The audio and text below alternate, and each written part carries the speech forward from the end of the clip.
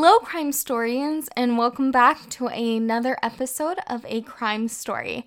I'm your host, Kaylin Lois, and today I will be covering a case from Vatican City. And just a little disclosure before I begin, everything I am saying in this case is factual at the time of recording, and I am in no way trying to bash or bring a negative light to the Catholic Church. I understand that anything involving the Vatican or the Catholic Church has just become huge in recent years due to Dan Brown's book, The Da Vinci Code, the movie Spotlight, that documentary, The Keepers. I just wanted to give out that little disclosure, and I hope that you enjoy this case.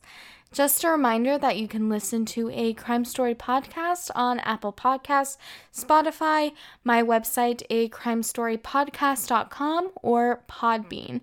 Without further ado, let me just jump on into this case.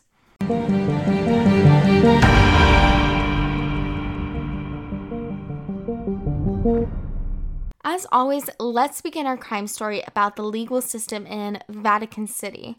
Vatican City is incredibly unique as canon law of the Catholic Church is above all else. Canon law is a set of ordinances and regulations made by the ecclesiastical authority for the government of a Christian organization or church and its members. The current Pope, Pope Francis, has stated that principles of canon law are essential to the interpretation and the application of the laws of Vatican City State. Along with canon law, there is fundamental law of Vatican City State, which was ordered by Pope John Paul II in the year 2000. The fundamental law consists of 20 articles and is known as a constitutional law of Vatican City. There is also positive civil law, which is based on the Italian Code from 1889. But in 2008, the Vatican announced that they would no longer automatically adopt Italian laws. Also note that the Vatican officials have immunity from international law. There is a judiciary system in Vatican City that consists of the Guidance Unico, a tribunal, the Court of Appeals, and a Supreme Court. Now, if you were to commit a crime in Vatican City, you would most likely be handed a fine. But there is a police force called the Corps of Gendarmerie of Vatican City State. Article 22 of the Lateran Treaty provides that the Italian government, when requested by the Holy See, seeks prosecution and detention of criminal suspects at the expense of the Vatican. Also, there are a few jail cells in the Vatican, but if you were arrested on the Vatican's lands, you would most likely be held in an Italian jail.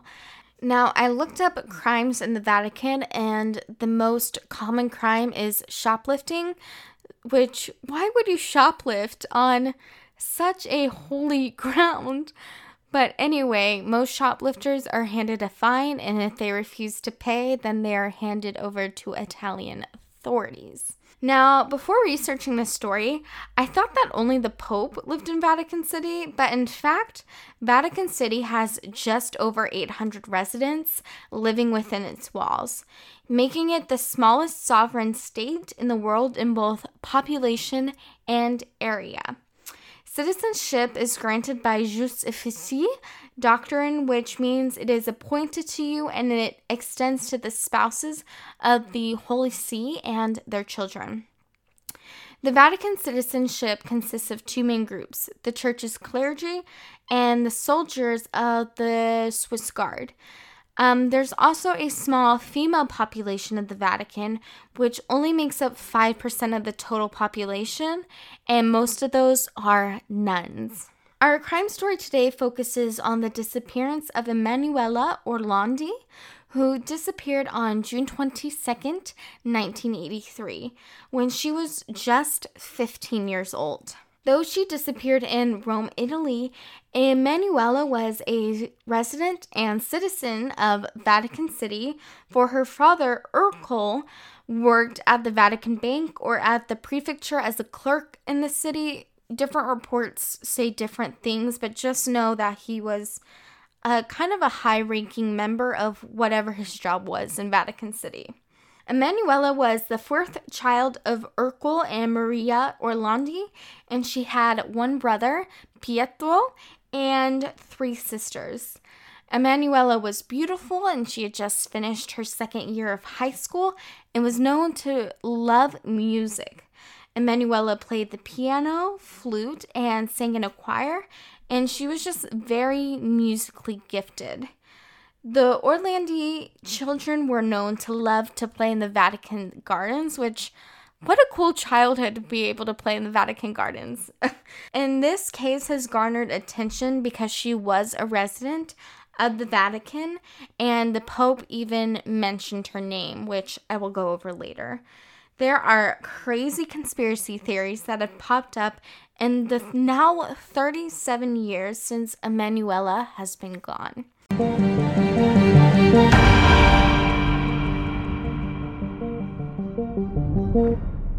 Emanuela was out of school for summer break, but she was still attending her music school 3 times a week for practice in Rome.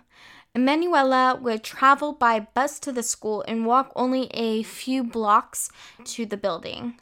On June 22nd, 1983, she asked her brother Pietro to ride on the bus with her, but he declined. He later stated to the media, "I have gone over it so many times, telling myself if only I had accompanied her, maybe this wouldn't have happened." Emanuela was late to class that day, presumably to call her sister, who she told that a Avon Cosmetics representative in a dark-colored BMW stopped her and offered her a job. Her sister stated that she should talk to her parents before taking the job, but Emanuela seemed really troubled by this incident, which I would find odd too if that happened to me. Once at her flute lesson, she asked her teacher if she could leave 10 minutes early. She left her lesson around 6:50 p.m. and saw a friend at the bus stop and again reiterated about the representative who wanted her to work for Avon Cosmetics. Once on the bus, she was seen talking to a redheaded woman and was never seen again. I could not find any information about what happened the night of Emanuela's disappearance, but I would assume and make an educated guess that her family was worried sick and that the Italian and Vatican authorities were contacted. The next day, Emanuela was officially declared a missing person, and her parents called the music school to see if they garner any more information. Announcements about Emanuela's disappearance were published in different newspapers. On June 25th, a call came to the Orlandi's line from a man named Pierluigi, who had stated that his girlfriend had saw a girl who looked like Emanuela playing the flute in Campo dei Fiori, which is a large piazza in Rome. And this girl was going by the name Barbara and selling cosmetics. Another man named Mario, that's right, the names of the two callers were Mario and Pierluigi. I mean, come up with better names, y'all, if you're gonna call. Called, stating a similar story. Unfortunately, something that happens with missing persons cases a lot, and which just frankly disgusts me, is that people will try to exploit the family, either calling in prank calls or making up a lie or trying to get money. And the Orlandi family was no different. They received these calls and these requests. By June 30th, 3,000 posters about Emanuela and the circumstances of her disappearance were spread throughout the internal city. A move that is often criticized, on July 3rd, Pope Jean Paul II pleaded for the safe return of Emanuela after a public prayer, stating, "I am close to the Orlandi family." This wasn't the last time that the Pope did this. He asked for her safe return publicly 8 more times.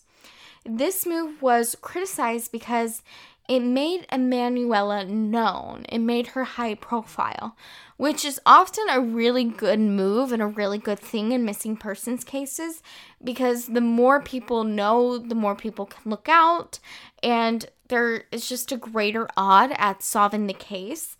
But this move by the Pope put a huge target on Emanuela's back. It made her like a political chess piece. Everyone knew her name now, not just in Rome or in Italy, but all over the world. And they knew that the Pope wanted her back within Vatican City walls. 2 days after the Pope's first public appeal, the first of a number of anonymous phone calls began. The man on the other end was given the name The American due to his accent. The American stated that Emanuela had been taken by a Turkish terrorist group and that they took her to secure the release of Mehmet Ali Agassa, who tried to shoot and kill the Pope. The American later called the Vatican again and asked for a prisoner exchange, Orlandi for Agassa. The American proved that he had Emanuela by sending photos of Emanuela's registration card, sheet music that Emanuela was studying at the time, and a handwritten note from Emanuela. The American also stated that Mario and Pierluigi, the calls that they received earlier, were also a part of the organization. The American later reached out to a news agency saying that the Pope only had 20 days to make the exchange happen. A police officer working on the case with the Roman police department thought that the American was just full of BS and that he wasn't credible. On July 8th, a man with an alleged Middle Eastern accent phoned one of Emanuela's classmates saying that Emanuela was in his hands and that they only had 20 days to make the exchange with Agassa. The man also asked for a direct telephone line to the Vatican City's Secretary of State, and the line was installed on the 18th of July. A total of 16 phone calls were made by the American from different public telephone booths around Rome. No exchange was ever made, and the American did not contact anyone after October 27th, 1983. Now, there are many theories as to what happened to Emanuela, so let's go over them. One theory states that she was lured by a random sexual predator and was raped and then murdered. Another states that the Vatican knows exactly where Emanuela is and has been paying for her expenses since 1983. This theory came to light from a stolen document from the Vatican, which the Vatican later stated publicly that this theory was false and ridiculous.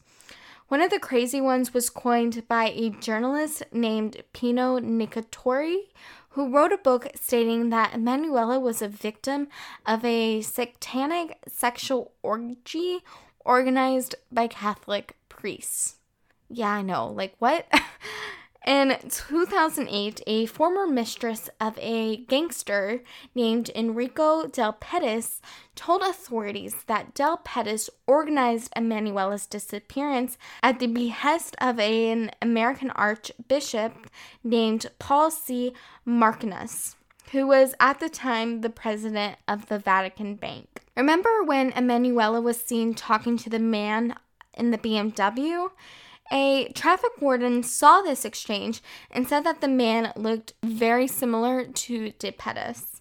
Some have theorized that Emanuela's father had evidence of wrongdoing committed by the American archbishop, and then that he asked for De Pettis to kidnap the girl in order to keep Emanuela's father quiet. Another theory is that De Pettis' group, that the Banda della Magliana took Emanuela as a way to try to restore some money that they had lost in the crash of Banco Empresario, which the American Archbishop was involved in.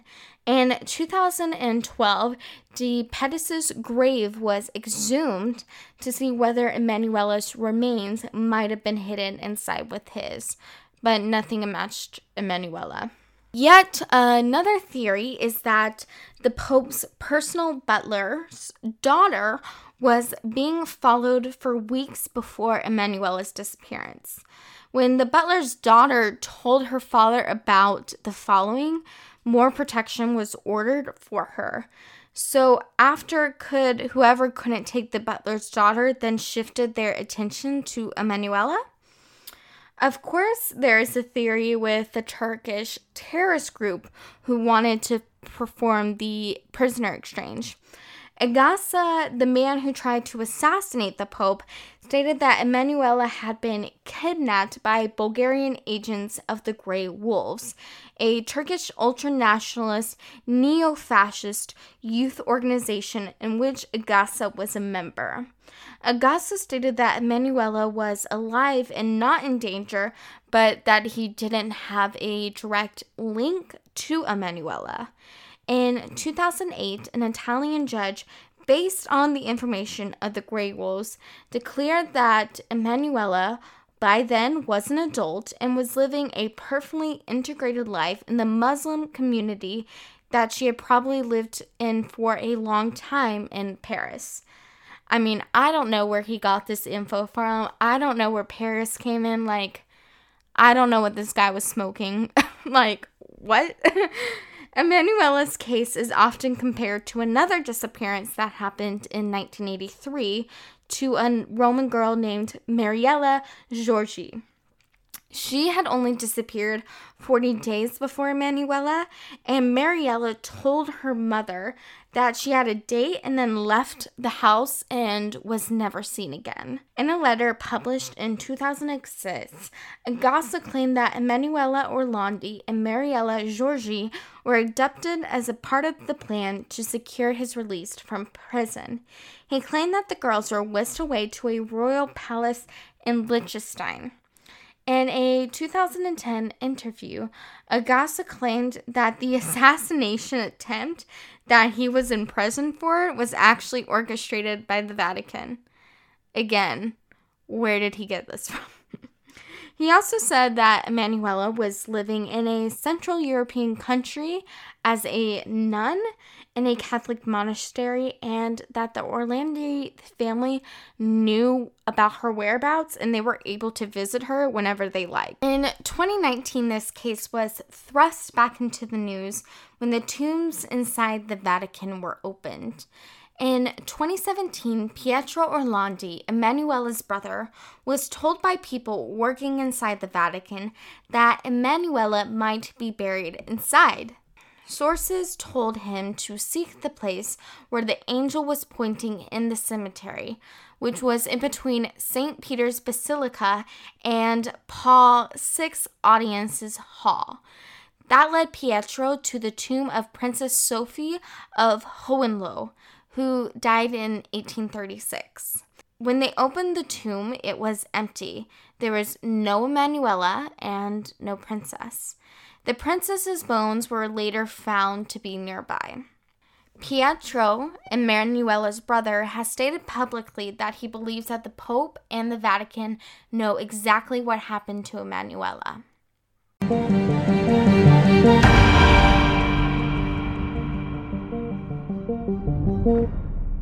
Now, what do you think happened to Emanuela? Do you think the Vatican covered something up? Do you think that the Grey Wolves had something to do with it? Or do you think that it was just a random attack by a sexual predator?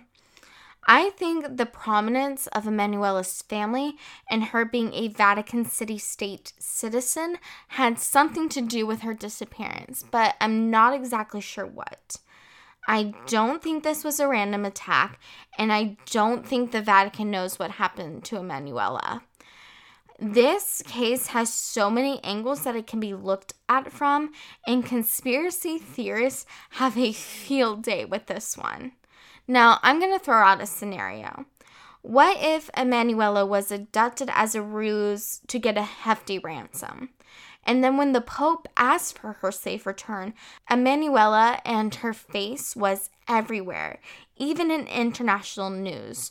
What if the perpetrator got scared and then killed her? I find it crazy that there is no evidence and no remains have popped up in the 36 years since her disappearance.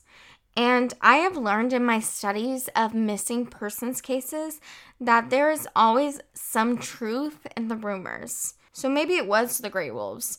I would love to hear your thoughts. This concludes the 6th episode of A Crime Story. Thank you so much for listening. I would love to hear your thoughts about today's case. You can comment on A Crime Story Instagram at A Crime Story Pod, where I will be posting images of today's story, or you can comment on A Crime Story Podcast on Facebook or A Crime Story Pod on Twitter, or even comment and see additional photos on A Crime Story Podcast on YouTube. I have also started a website where you can listen to the podcast as well as read a transcript of today's story underneath the blog tab. The website is acrimestorypodcast.com. Thank you so much for listening. I appreciate it so much. And if you have a case suggestion, I would love to hear it. Just DM me on Instagram or Twitter or comment on Facebook. And if there's enough open source material, I would love to cover the case. If you could please leave a review of the podcast on Spotify or Apple Podcasts, it helps others find the podcast. And if you could also tell a friend about A Crime Story, I would greatly appreciate it. I hope to see you next week, where I will be covering my first case from the United Kingdom. Now, this case is disturbing and it is scary, and you won't want to miss it. A Crime Story is hosted and written by me, Kaylin Lois. Sources for today's episode can be found in the show notes. Music is by Ross Budgeon, and additional story editing is brought to you by my lovely father, Mike. Thank you so much for listening to A Crime Story, and to my French listeners, I hope you have a great Bastille Day. Unfortunately, this is the 2nd year in a row where I'm not in France to celebrate with y'all, but I hope it is a great day. Anyway, stay safe and be kind. I'll see you next week. Bye.